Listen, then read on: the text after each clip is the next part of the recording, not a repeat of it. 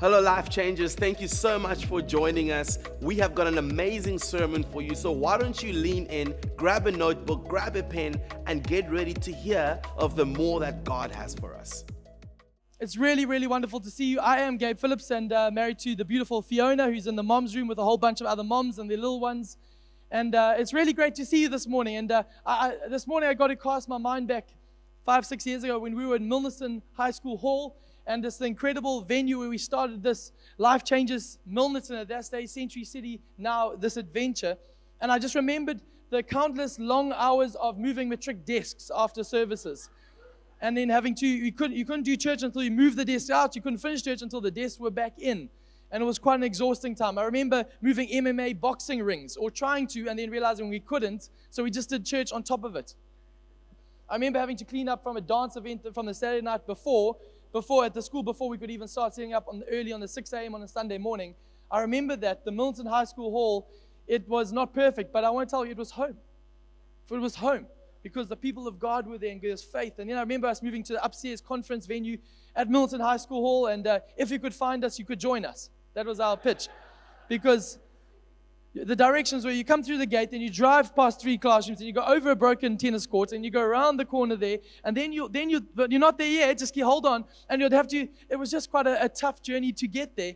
And I remember storing equipment in Aidan Pringle's classroom, in his English classroom downstairs, and around tight corners, and he graciously opening in between Shakespeare and Wordsworth and all these books. There was a speaker and some coffee cups, and we stored everything in that classroom. It wasn't ideal, but it was home. I remember Seaman Primary School, and I remember in that phase, because we had little kids, and I remember a lot of moms having their baby's room in the foyer, right next door to the bathrooms. Just beautiful place to raise children, just wonderful. Lovely cold draft coming through. I remember the kids in the classroom, to get there, you had to walk past the rubbish bins. It just was strategic. I remember having to take up unnatural postures just to get our equipment out from underneath the stage, and then chiropractic bills going through the roof to see Peter Breslin and team going back under the stage. I just remember these exciting things. It wasn't ideal, but it was home. I remember our venue just a few weeks ago, calling it home at Sable Square. And I remember what was the hardest thing about that was seeing the pin location to people, and people pitching up at Chinatown and going, "Where's your church?" They got some good deals on products, but they couldn't find our venue. I know many people who struggled up the stairs and back down the stairs. It wasn't ideal, but we called it home. I want to tell you, I remember last week, half the church sticking around and moving our home from that place all the way to 7 Edison Way. And then I remember watching this week others staying late nights and early mornings and working their tails off to get this venue respectable and able to host and gather people. And something that excites me is the fact that none of these venues have ever been home because of the venues. They've always been home because of the people. And I want to honor one person today, somebody who I remember on our first day of church 6 years ago at Milnerton High School Hall, came to me and said, "I'm praying for our permanent own venue." And where's Anna Adams? Where's Anna Adams here? Why don't you stand very quickly, Anna? I want her to stand because I know this woman this amazing thing. Because it's because of people like Anna and Stan and many others. But I just know that there's a lot of people I know Michael and AJ and people who've built this venue, this church on their backs, literally carrying equipment back and forward. But I know there's also been people who've built this venue, built this church with prayer, and when they said they're praying, and I know there's countless others, but I just want to thank you, Anna, and on behalf of all the other people praying, and hey, wouldn't want to do church without you. And thank you for all those hours and sacrifice and faith. That you don't know, that conversation put faith in my heart, terrified me, going, "Anna, we just started here." She's like, "But I see a future and I'm praying for it." So thank you. It's an amazing thing. So I want to tell you, we want to say welcome home, not to a new venue, but actually to a family that's on the move, a family that really believes we're going to change this city for Jesus. So why don't you turn to the neighbor next to you and tell them, "Welcome home."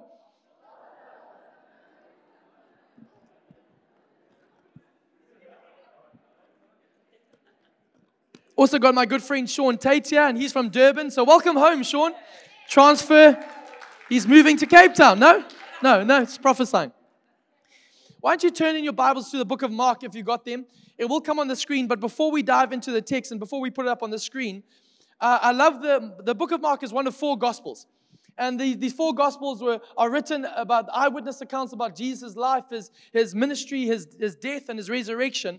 And they've all got those different angles, different agendas. And the book of Matthew is this profound agenda. Matthew starts off in this narrative of Jesus' genealogy, Jesus' family line. It starts off with all these incredible, you can take the scripture off for now, Mignon, if that's all right, we'll get there. But in the book of Matthew, starts off with this narrative of a family lineage, of a genealogy, and describing not the blessed good, but actually the blessed bad. It's almost a greatest hits of all the failures of the Bible, and yet how linked together the life of Jesus is birthed through that lineage. And it gives such courage to me to remind me that actually out of Jesus' pretty dodgy family line comes the salvation, Savior of the world. And I want to remind us that there's no debauchery that can disqualify us from what God wants to do. There's no background, there's no backstory, there's nothing in I know what you did last summer, I know there's nothing in the trailer, in the trunk of your life that is going to disqualify what God wants to do in your life, if you allow the life of Jesus to intersect with that chaos.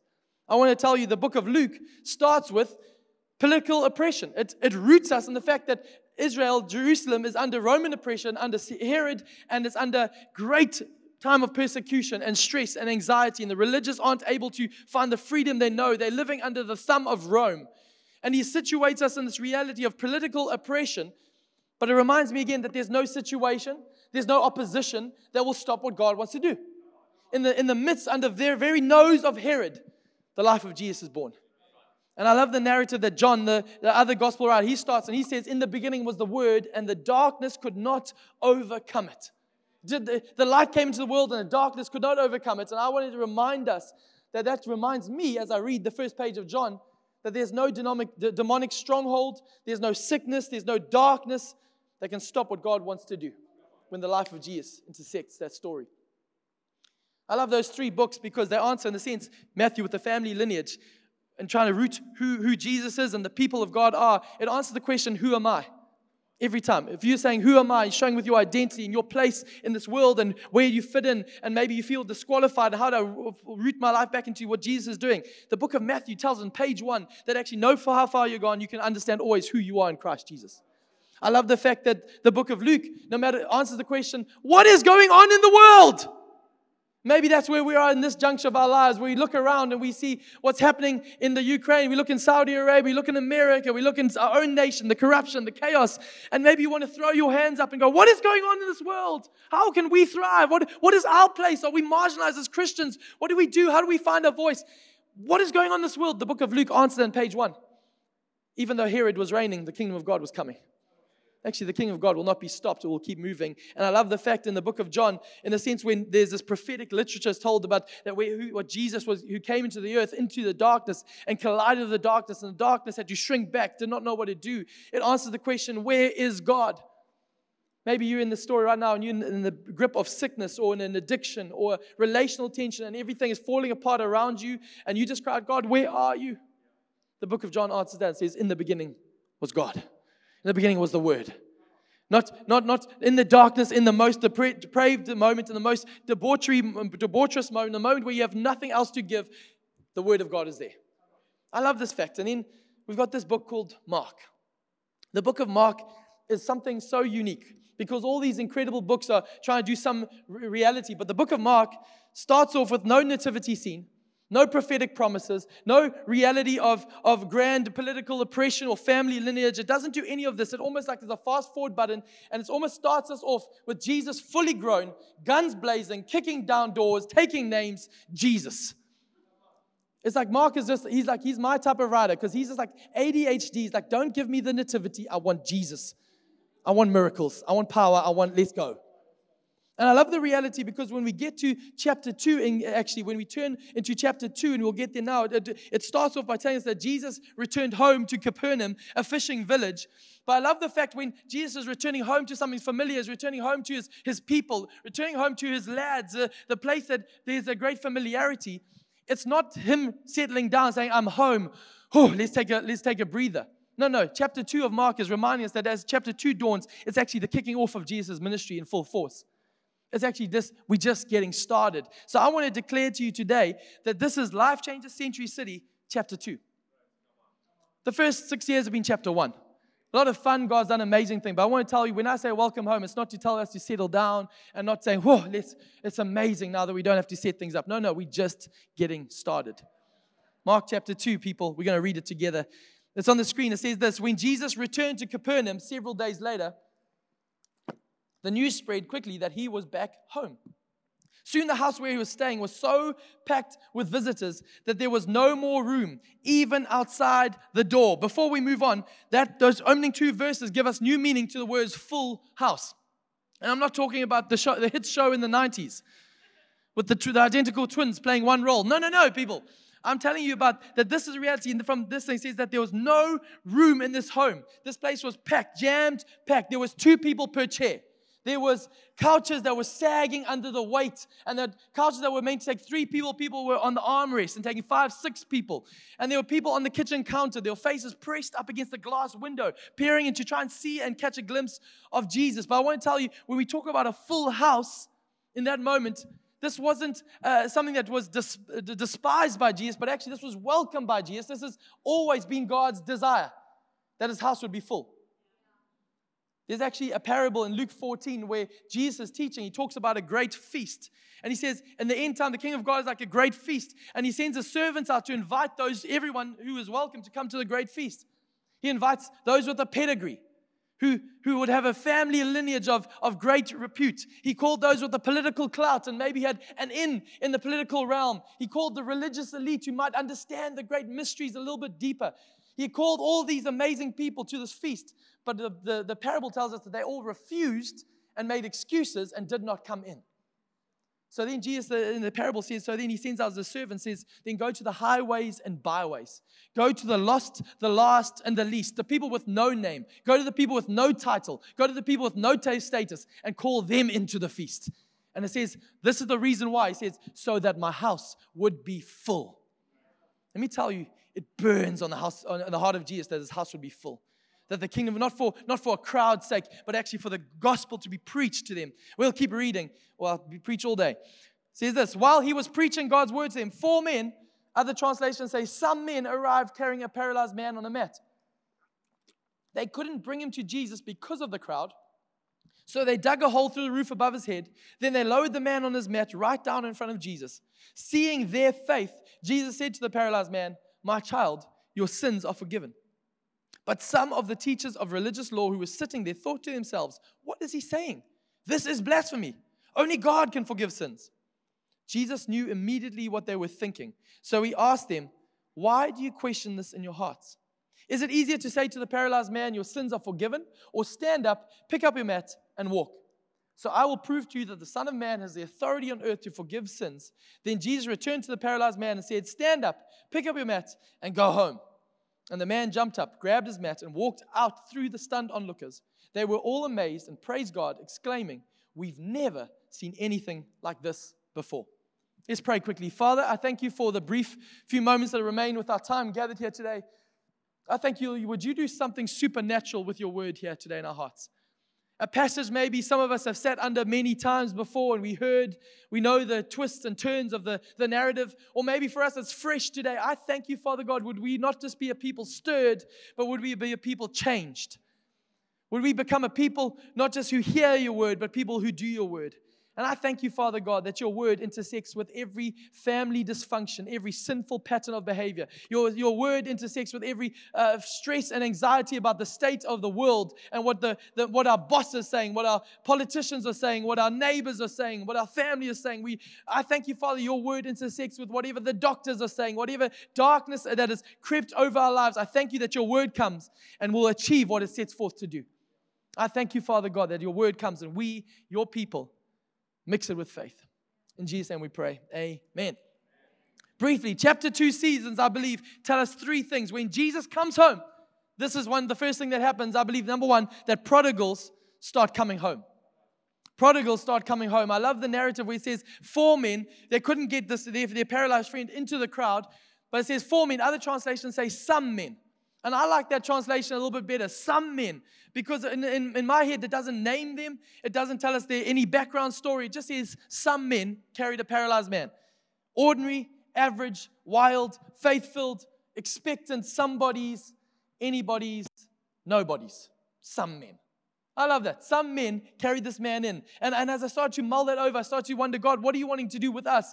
Maybe you're here today and I want to tell you, maybe the passage should be written, some teachers, just some teachers carried someone to Jesus. Just some artists, just some accountants, just some praying moms, just some designers, just some friends, just some businessmen carried the kingdom of God into a dark world.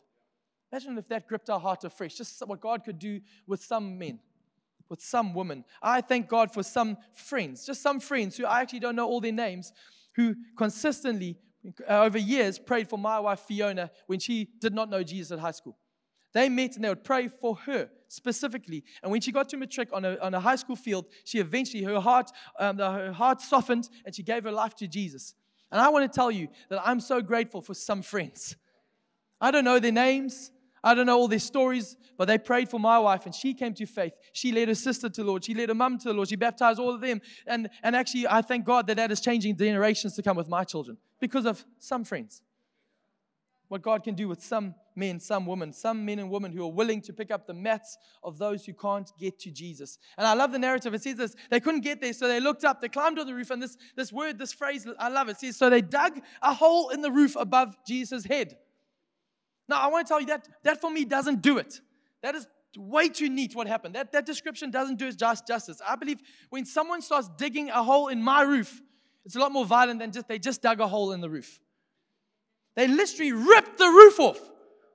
Jesus is preaching, and then tiles and clay and things of wooden beams are falling on their heads. Let me tell you, some of you are complaining about different things in church expression. Let me tell you, this church meeting was hectic. If you got out alive without a brick falling on your head, you did well. Clay, this is how roofs were made in those days. They had clay tiles that were laid on a mat of branches and grass supported by wooden beams. And this was all held together, not by cement, but by manure. I love the fact that these guys literally, and I excuse my French, but these friends had to quite literally dig through a whole lot of crap just to get their friend to Jesus. Excuse my language today, but I want to tell you, I think it's got to be that reality, that actually what we're doing is not neat and tidy. What we are doing is we're confronting kingdoms and principalities of darkness, that we are praying and trusting for God to bring breakthrough. We're going to dig through people's brokenness and mess, and we're not going to get distracted. We're not going to get frustrated. We're not going to back down. We're going to keep digging, and even though we might not see it, we're going to get people to Jesus. I love that some men did this reality. And this is amazing for me and you. I believe this is a church that's always been a church unafraid to get their hands dirty. But I believe this is our greatest season, a chapter 2 season, of people willing to give up their comfort so that others might see Jesus. And I pray this will be always the reality, not of people who just come to church, but of people who become the church. This is what Jesus called, that we'll see prodigals coming home. Secondly, when Jesus comes home, we don't just see prodigals returning, we also see protests. Love the scripture says, but some of the teachers of religious law who were sitting there thought to themselves, what is he saying? This is blasphemy. Only God can forgive sins. Incredible miracle is breaking out. And some men are bringing a paralyzed man to Jesus. But some men are sitting there with critical spirits looking at this whole thing going down. A miracle taking place in front of their eyes and going, I don't think so. Not on my watch. It doesn't line up with what I think the kingdom of God should look like. But I want to remind us that when we preach and respond to the grace of Jesus, the enemy will get rattled. No matter how debauched your story is, no matter how broken your story is, no matter how disfigured and scarred you are, when you start to believe that Jesus is enough, the enemy gets rattled. He does not get rattled when we get our own lives in order, when we think we are on the front foot, when we feel like, I'm really doing well with this. No, he gets rattled when Jesus starts to be proclaimed in our lives. When we say, I see my sin, I see my shame, I see my mess, but let me tell you about Jesus. Or that's when the enemy starts to get rattled. And I want to tell you, at this church, we're not trying to do some moral grandstanding. Stand up and talk about the issues of the day. Now, let me tell you, we've got a perspective. It's the Bible. And we will preach the Bible. And we'll preach about what God's standard is and what God has called us to. Yes, yes, yes. But the aim is not so that we can get some right standing by our right theology with God. No. We have right standing only because of Jesus. That this is not our ability not to get it all right. It's actually just to get people to Jesus. And we want to preach Jesus because I want to tell you, it's only the name of Jesus that causes the enemy to scatter. There's this moment in the book of Acts where the demonic rises up and says to these guys who are trying to get it all right, trying to get the picture perfect, get their theology and expression just right. And the demonic says to them, Paul we know, Jesus we know, but who are you? And I want to ask you, is your name known in hell? I want to tell you, it's not because for some religious elite who know how to beat their chest and know how to flex and preach and no. It's for those people who just call on the name of Jesus and believe it. And trust that for their kids, and trust that for their business, and trust that for their salvation, and trust them for their freedom. Say, I see the mess, but I'm going to keep trusting Jesus. Let me tell you, the whole Bible is about Jesus. Did you know that? It's all about Jesus. David and Goliath, my favorite story in the Bible. Why? Not because it's a narrative telling me that I am David, and if I really get courageous enough, I can slay Goliath. No, the story David and Goliath is a picture of Jesus, that actually David is Jesus, who slays the enemy on our behalf. Do you know who you and I are in that story? We're the scared brothers hiding in the field going, did he win? He won. Yes, we're in. Woo! That's who you and I are. Isn't that great news? The pressure's off, people. Look to Jesus, the greater David. Let me tell you, he's all over the Bible. In Genesis, he's the seed of the woman. In Exodus, he's our Passover lamb. In Leviticus, he's our high priest. In Numbers, he's our cloud by day and our fire by night. In Deuteronomy, he's our prophet unto the like of Moses. In Joshua, he's our captain of our salvation. In Judges, he's our defender and our redeemer. In the book of Ruth, he is our kinsman redeemer. In 1st and 2nd Samuel, he's our trusted prophet. In the book of Kings and Chronicles, he's our reigning king. I want to tell you, this is the good news about Jesus. In Ezra, he's our faithful scribe. In Nehemiah, he's the rebuilder of our broken walls. In Esther, he's our Mordecai who stands and pleads on our behalf. This is who Jesus is. It's every single book. Job, he's the day spring on high. On Psalms, he's the Lord our shepherd. Proverbs and Ecclesiastes, he's Jesus our wisdom. This is who he is. The Song of Songs, he's the lover of our souls. In the book of Isaiah, he's our prince, our peace. In Jeremiah, he's the righteous branch. I don't have time, but Lamentations tells us that he's also the weeping prophet. Oh, I want us to know who Jesus is. That's what I want us to know. We are dangerous. We are dangerous. In Matthew, he is our Messiah. In Mark, he is the miracle worker. In Luke, he's the Son of Man. In John, he's the Son of God. In Acts, he's the giver of the Holy Spirit and fire. In Romans, he's our justifier. We got to know who Jesus is. We can go on and on and on and tell us that all the way from Genesis to Revelations, that in the valley, in the mountaintop, he is every page. He's bleeding out of this Bible. And the whole point of the church is so that we would know Jesus. I want us to know Jesus, and I pray that I'll tell you, when we preach Jesus, that's when people will protest. And that's when the enemy will protest. The enemy will come against not a church that's standing on moral high ground, not a church with a finger pointing at the world, but they'll look at a church that keeps pointing at the man with arms outstretched towards the world. That is our job. Not to condemn, but to invite in. That's what we're called to do. He is everything. Everything to me, and I pray he'll be everything to you. Thirdly and finally, when Jesus comes home, prodigals return. The enemy starts to get rattled. And thirdly, praise starts to break out. It ends off by telling us that incredible scripture we read at the beginning says this. And the man jumped up, grabbed his mat, and walked out through the stunned onlookers. They were all amazed and praised God, exclaiming, we've never seen anything like this before. Don't you want to be a part of a church how was church today? We've never seen anything like this before. I pray that would be our testimony. We've never seen anything like this before. Not because the worship was great, not because the preaching, wow, not because the coffee, wow, all those things. We'll do all those things, but so people can encounter Jesus. And praise will start to break out. That we'll be known as a place of praise. I really do believe that actually a lot of the church worldwide are like a Coke bottle. A Coke bottle there's a lot of great worship. There's a lot of great preaching. And a lot of services, people feel stirred. I'm one of them. I love gathering. And I feel like the bottle of my life is being shaken. I'm like, yes. But let me tell you, unless we give vent to that stirring, unless we give expression to that shaking in our hearts and the revelation, unless we open up the cap a little bit and then a little bit more and then let it burst forth from us, we're just going to become a very flat church. When you just keep shaking that Coke bottle, after a while, it just goes pop. But actually, that Coke is supposed to be opened up. And can you imagine a church that's been shaken and then just burst forth, Just burst forth in praise. That was for you, Sean. But I want to encourage us, can we be a church that give voice to our praise? We're not trying a style of worship or a style. We're just saying, we love Jesus. We got to praise him. we got to praise Him. We want to rip the ceiling off of our praise. We want to take the roof off. So not only is that room full, but actually the surrounding areas here of this amazement. This incredible God that saves, redeems, heals, sets free. And I love the reality as I bring this into land, and I'll call the band up. In Mark chapter 6, there's another reality where it says Jesus went home to his place of origin, Nazareth. He goes back to his place of origin in Nazareth. So he's gone to a place he calls home called Capernaum. There's great celebration. They're worshiping, they're exalting him. But then in Mark chapter 6, it says they go home to Nazareth. And there's a difference here. The first time when he's in Capernaum here, it ends off by them saying they were amazed and praised God. But when he goes to Nazareth, they look at him with cynicism. They look at him with skepticism. They go, yeah, cool miracles, but isn't he Joseph's son? And this is what that chapter finishes by saying, as the first chapter in chapter 2 says, they were amazed and praised God. In Nazareth, it says, Jesus was amazed at their unbelief. I'd much rather we were amazed at him than he was amazed at us, that you don't believe me? You don't believe who I say I am? You don't believe say what I can do? This is the pattern. Let me tell you, this is the pattern of Scripture.